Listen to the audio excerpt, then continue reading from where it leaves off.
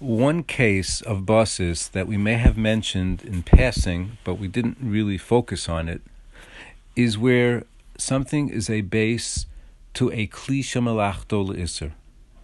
Most of the cases we have been speaking about are where the base was a base to total muktzah, and therefore the base becomes total muktzah as well if it qualifies with all the conditions and there's nothing that's more valuable that's not muktzah, and so on and so forth, that we have been learning.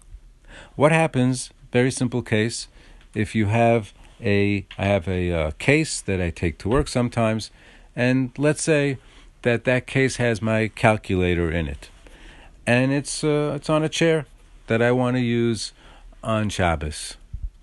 So of course I could elbow it off, but from a learning perspective, would I be able to carry it away?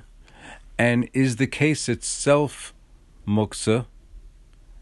Is it a basis to the calculator? So let's think about it. I'm the owner, so that's one of the qualifications. I placed it there intentionally. That's another qualification. It was there the entire time coming into Shabbos, let's say that first hour of Shabbos. That's a third qualification. It seems to meet all the qualifications.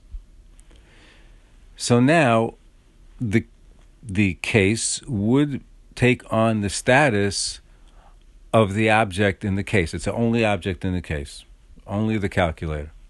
However, with this particular category, which we've already seen is a more lenient category of muktzah, kli shemalachto le'isur, a vessel that's primarily designed, manufactured to use for something not permissible on Shabbos.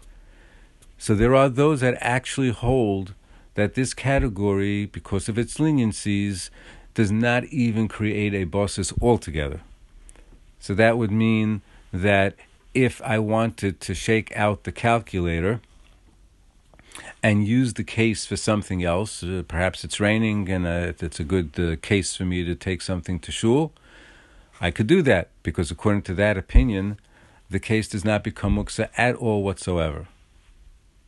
But even according to the other opinion, that the kli shemalachto le'isur does create a base, but it only creates the same category. So let's now analyze that. Let's say I wanted to use the case to take something to shul on Shabbos. So let's think about it. If I didn't have anything else that was equally as suitable, I could still do it, even according to this opinion. Why? Because the calculator is a kli shemalachto le'isur.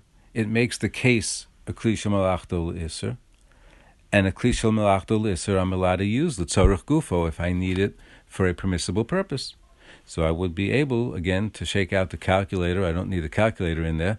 So I can shake out the calculator because I need the place now to put my Gemara, right? So that's tzorech makomo. I need the place.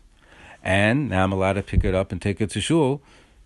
That's tzorech gufo. I'm using the item for a permissible purpose. Of course, if there's an equally suitable case available that was not muktzah, of course, I have to use that other case.